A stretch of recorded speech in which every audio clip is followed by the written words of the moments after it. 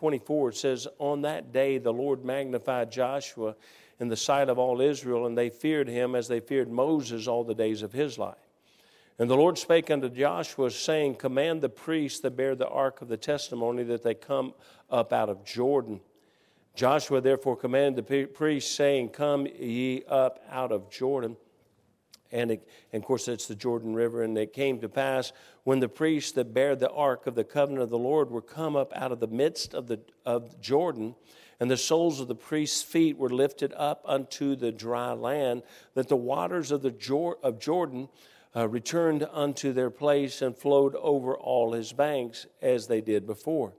And the people came up out of Jordan on the 10th day of the first month, and encamped in Gilgal, in the east border of Jericho. And those 12 stones which they took out of Jordan did Joshua pitch in Gilgal." Now they had taken 12 stones, so each tribe took a stone, and they were going to put a monument there to an altar, so to speak, but it was really a monument, of a memorial, as we would think of today. And so, and we'll continue to read, "And he spake unto the children of Israel, saying, When your children shall ask their fathers in time to come, saying, What mean these stones?" You see, the memorial was put there so that others that came after would say, "Why is this here?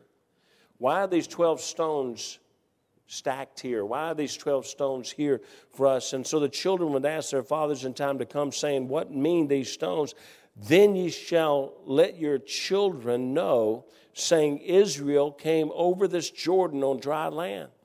For the Lord your God dried up the waters of Jordan from before you until you were passed over, as the Lord your God did to the Red Sea, which he dried up from before us until we were gone over. Then all the people of the earth might know the hand of the Lord, that it is mighty, that ye might fear the Lord your God forever." In this passage is an incredible description of what Memorial Day ought to be. And what speaking to us today, President, all Scripture is given by God, and it's given by inspiration, and it's profitable.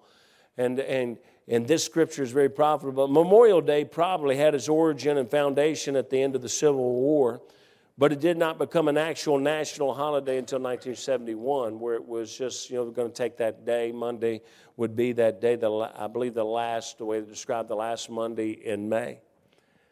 The purpose, the original purpose, it was called Decoration Day, and it was to decorate the graves of those who had died in the Civil War. But it evolved into a day to remember those who died in all American wars and conflicts, that died in fighting for our freedom. Now, sadly, of course, today it's pretty much evolved into a day to barbecue. We have some in this room this morning, we just recognized them a few minutes ago, that Memorial Day is a greater reality, for they, in fact, lost a loved one in a war. In some conflict, they lost a loved one. And he stood a minute ago, my dad sits here at 86, and for 70 years he's lived without a brother that he would have had, killed in World War II at 19 years of age. I'll list off just a few of these, and there's a whole incredible list of wars and conflicts that have gone on in America, but the Revolutionary War, 25,000 plus died. The Civil War, 625,000 plus died. World War I, which was just 1917, 1918, our part of it, was 116,516. World War II was 405,399. The Korean War, 36,516. The Vietnam War, 58,209. And these are but a few of the multitude of the wars and conflicts where Americans died. We challenge each other today, and that's kind of why we're doing, challenging each other to remember. But here's the thing that I want to try to get across this morning. If we have not lost a loved one, then so often these become just numbers that we're remembering. A bunch of people we did not know died. And we set aside a day taking a moment to remember something Think about this, that we really cannot remember because we never knew about it in the first place. Today, most of our students do not learn about American history or our heroes. I said this in my Sunday school class, and it was heart-rending this morning, but just this morning I was reading, and after our president's speech in Japan, that they took a poll, and a greater, for the first time in the history since World War II, a greater number or the majority of our American people who were polled said that they believed that our bombing of Japan was evil and wrong. Now, why is that the case? They said the great percentage of that, what carried it over, the great percentage of that was our 18 to 32-year-old people who voted, which we would call our millennials. And it's not a condemnation of millennials, it's a condemnation of the fact that we've taught them no history. They don't even know why we had to bomb Japan, why we were racing to, and look, nobody is glad that a lot of people died. Nobody's glad that, but many, many others would have died if we had not done it. Many Americans would have died if we have not done it. And there's just no history taught to our young people anymore. It's eradicated from the books of our history books in our schools. There's no Pearl Harbor mentioned. There's no with all those that were killed in the wars, 1 million of our boys who died, or the atrocities committed against our soldiers held captive, which means they never really know or understand why they fought and died. Our young people today don't know why they fought and died. This reason we did the little play today. Most will walk by these men that just look old and gray and look weird to them and act weird to them and wear some old cap. And no, the truth is we need to teach our children what those men gave, what those women gave. They don't understand why they fought and died, so they cannot remember what they never knew. We must learn about these heroes, and we must understand what they were fighting for. We remember those who are not normally remembered. There's just a story that I read again just a day or two ago, and this is the way it was printed. And it says, you're a 19-year-old kid. You're critically wounded and dying in the jungle somewhere in the central highlands of Vietnam.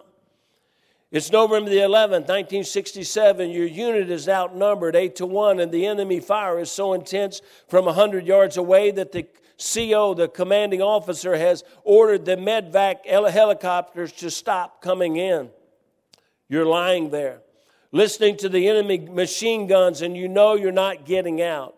Your family is halfway around the world, 12,000 miles away, and you'll never see them again. As the world starts to fade in and out, you know this is the day. Then over the machine gun noise, you faintly hear the sound of a helicopter. You look up to see a Huey coming in, but it doesn't seem real because no med-evac markings are on it.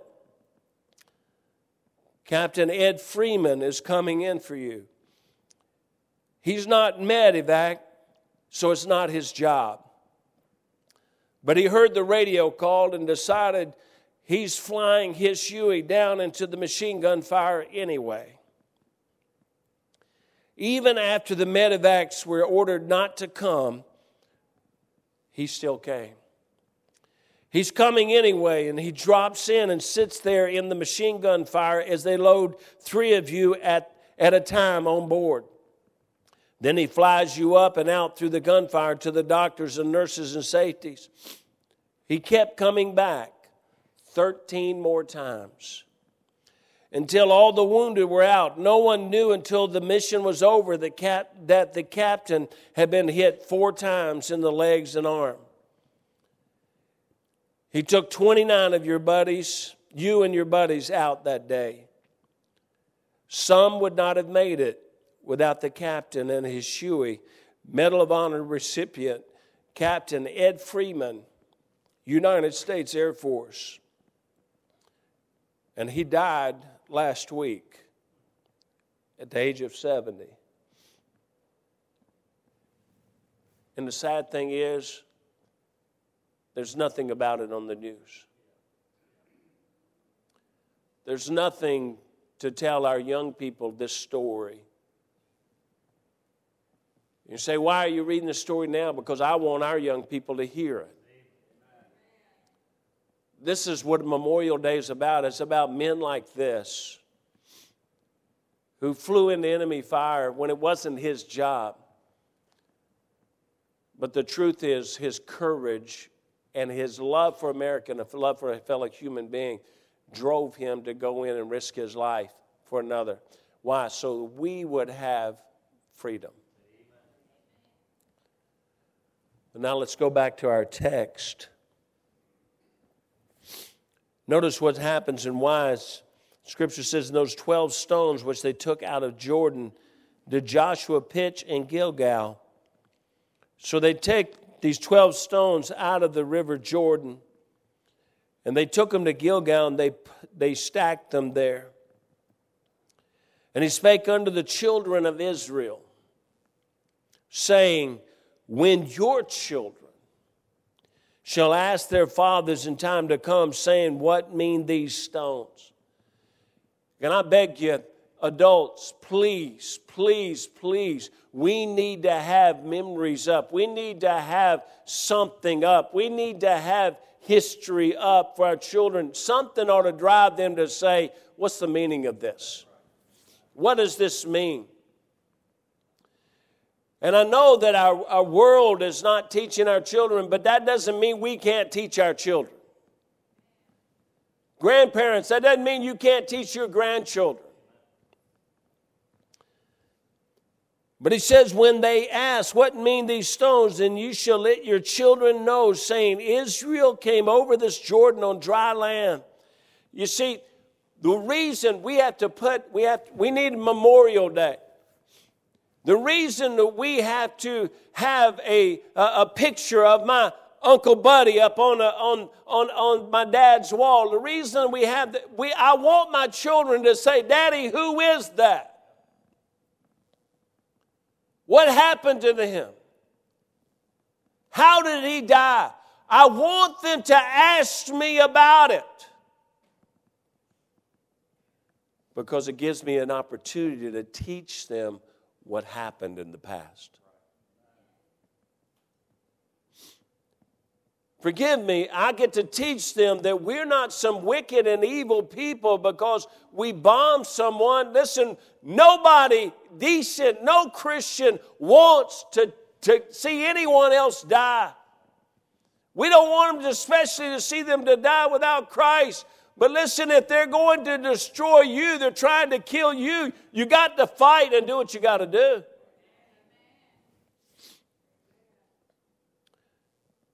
And he goes through the history. He says, then shall you let your children know, saying, Israel came over this Jordan on dry land. For the Lord your God dried up the waters of Jordan before you until you were passed over, as the Lord your God did to the Red Sea, which he dried up from before us until we were gone over. You know what he does? He gives them a little history lesson to give to their children a history lesson. The children would never have seen, they didn't see the Jordan. The children maybe would not have passed over Jordan. Maybe the children didn't pass over the Red Sea. But watch, if we'll teach them about what happened, they can know. Clearly, there must be an intentional altar days that we set up to remind us to remember, like Memorial Day. We must learn the truth of the reason, the history of the sacrifice.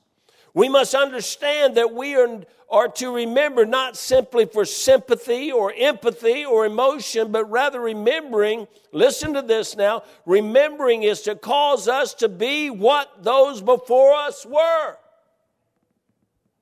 We remember not just, oh, that's sad. No, that's not the purpose, young people. The purpose is so we can remember what we ought to be.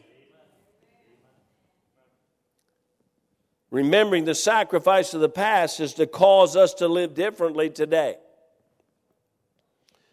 You see the scripture at the very end, it says that all the people of the earth might know the hand of the Lord, that it is mighty. And watch, why is it so important that we know the hand of the Lord, that it is mighty? That ye might fear the Lord your God forever. Listen, we would have greater fear of God in this nation if we just knew the history of our nation, the miracles of our nation, and how God has preserved this nation and why He preserved this nation. Sadly, seldom does the memory of the sacrifice of the past affect our lives today. These of the past died not just for freedom, but so that we could live lives, listen please, so that we could live lives worth their sacrifice. As I was writing this and working on this, I began to think, if God would allow those who died to come back and speak or come back and see America, honestly, would they feel that they wasted their lives?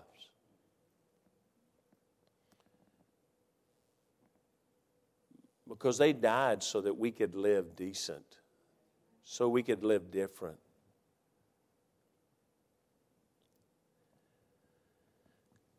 But finally, all of this pictures the great battle, the great war. Say the great war that's coming? No, the great war that's already been fought.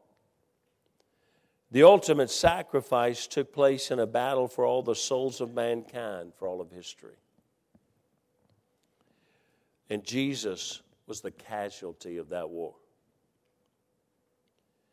And using the same principles about what we need for America, and listen, I'll be honest with you, I'm a patriotic American. I know that there's all kinds of flaws in America. I know there's all kinds of, it's still, I believe, it's still the greatest country in this world. But if America is not going to be Christian, I don't know the need for America to continue. If America is not going to be godly, I don't see the need for it to continue. We don't need to, and I've said this before, but if we're simply electing a president so that we can be more prosperous, that's pointless. No, we need to be godly. But if we take the same principles that I just outlined from this passage, if we think about Jesus Christ, the war that was fought for our souls, and the death that He suffered in that battle. Number one, clearly there must be intentional altars or stones days that we set up to remind us to remember. You know, that's what Sunday is. Now, we ought to remember every day, but Sunday is just kind of where God wants us to stop and say, right here at the beginning. See, Sunday, we changed everything. You know, Sunday is the first day of the week. This should be beginning of our energy, the beginning of our strength, the beginning of our start of the week. But Sunday has in so many ways become the end. And we're weary in the end of the week because we've got to save up our strength for Monday, the beginning of what's important, which is work, which is our things, our provisions. But God wants us to give Him the first fruits. Even in our time and our effort, and He wants us to give Him Sunday. And Sunday is that day that should remind us to remember what Christ did for us. We have Resurrection Day or Easter. We have crosses. We have pictures. We have Sunday, a day for us to stop and remember the sacrifice of Jesus Christ. So clearly there must be some intentional time and ways in which we remind ourselves. That's why God wants us to write His scriptures on the doorposts of our house. And that's why Scripture ought to be up in your house. Scripture really ought to be in your car. Scripture ought to be everywhere where you can see it. So it reminds you of the sacrifice of Jesus Christ. Number two, we must learn the truth of the reason, the history of the sacrifice. Why did Jesus die? I grew up until 20 years of age, and I knew that there was something about it. Jesus hung on some cross, and Easter, you go out and hunt Easter eggs, and this is what you do. But I did not really know why Christ died. We need to teach our children the history. You see, Acts chapter 4, verses 10 through 12 says, "And be it known unto you all and to all the people of Israel, that by the name of Jesus Christ of Nazareth, whom you crucified, whom God raised from the dead, even by him doth this man stand here before you whole. This is the stone which was set at naught of you builders, which has become the head of the corner. Neither is there salvation in any other, for there is none other name under heaven given among men whereby we must be saved." We need to let our children know Jesus Christ, the sinless, perfect Son of God, God incarnate, God in the flesh, came and died for our sins. And we need to learn of Romans 5:8, "But God commendeth his love toward us, and that while we were yet sinners, Christ died for us." We got to see the history of this. We got to see what he went through. Our children need to know that he walked this earth. They need to know that he didn't have a place to lay his head. They need to know that he didn't have all the latest technology, and he'd go buy the newest iPhone as soon as it came out, and he didn't have all that. That wasn't why he came. He came to suffer and die for us. He died for our eternal freedom. And number three, we must understand that we are to remember not simply for sympathy or empathy or emotion, but rather remembering is to cause us to be what Christ died for us to become. You see, we need to teach our children that there's salvation. There's no other name under heaven whereby men may be saved other than the name of Jesus. And we need to teach them that they need to be saved and trust Jesus Christ as their Savior and take the gift of eternal life, which is Jesus Christ himself. And we need to teach our children that. We need to teach the people of this community and of Memphis, Tennessee that. But the truth is we also need to teach ourselves and remind ourselves that this memory is here so that Christ died so that we could live as he lived. Remembering the sacrifice of the past is to cause us to live differently today.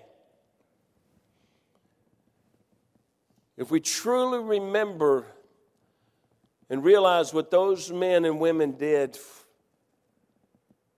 and in Vietnam and World War I and World War II and Korean War and all these wars where they left their home and they went into incredible situations. And honestly, it's not a video game, and you can't take shots and go back and replenish and go start over again. And how at 18 and 19 years of age, it's amazing to me. So much has been said, about they want to have the 18, 19-year-olds now. They got to have their safe place, so nobody says anything bad to them, and so nobody can say anything wrong to them. So everything can be safe for them. There was no safe place in Vietnam for the 18-year-old. But if those kids were taught what it really took to have this nation, they wouldn't be looking for a safe place. They'd be looking to stand for God and stand for right and stand for our nation. But if our people also knew what Christ did, truly how he was beaten beyond recognition and suffered and bled and died for us.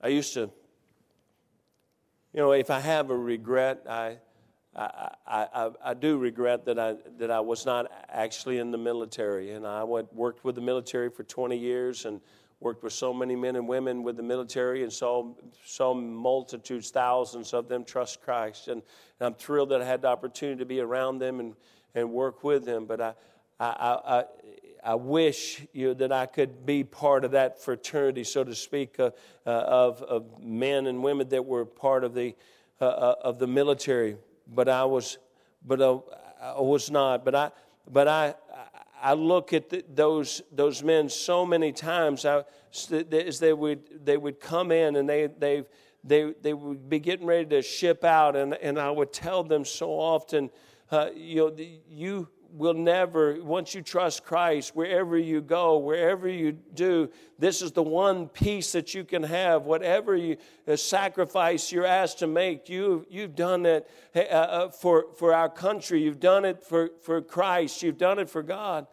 And you have that security knowing that you've trusted Christ as your Savior. And it's so important that we prepare our young people, prepare our people to know what's coming. Do we truly know the meaning of the sacrifice that Christ made?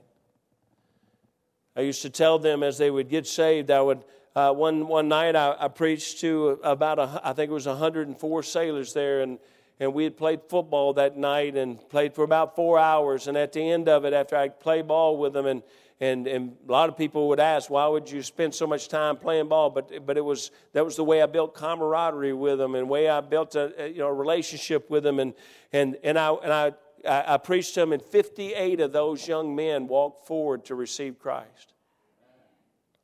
And I stood those 58 young men up, and I explained to them the next step after salvation. I said, look, you've got about 12, 14 hours to make a decision. The next thing that Christ asks you to do after you're saved, after you know you're going to heaven, is to be baptized.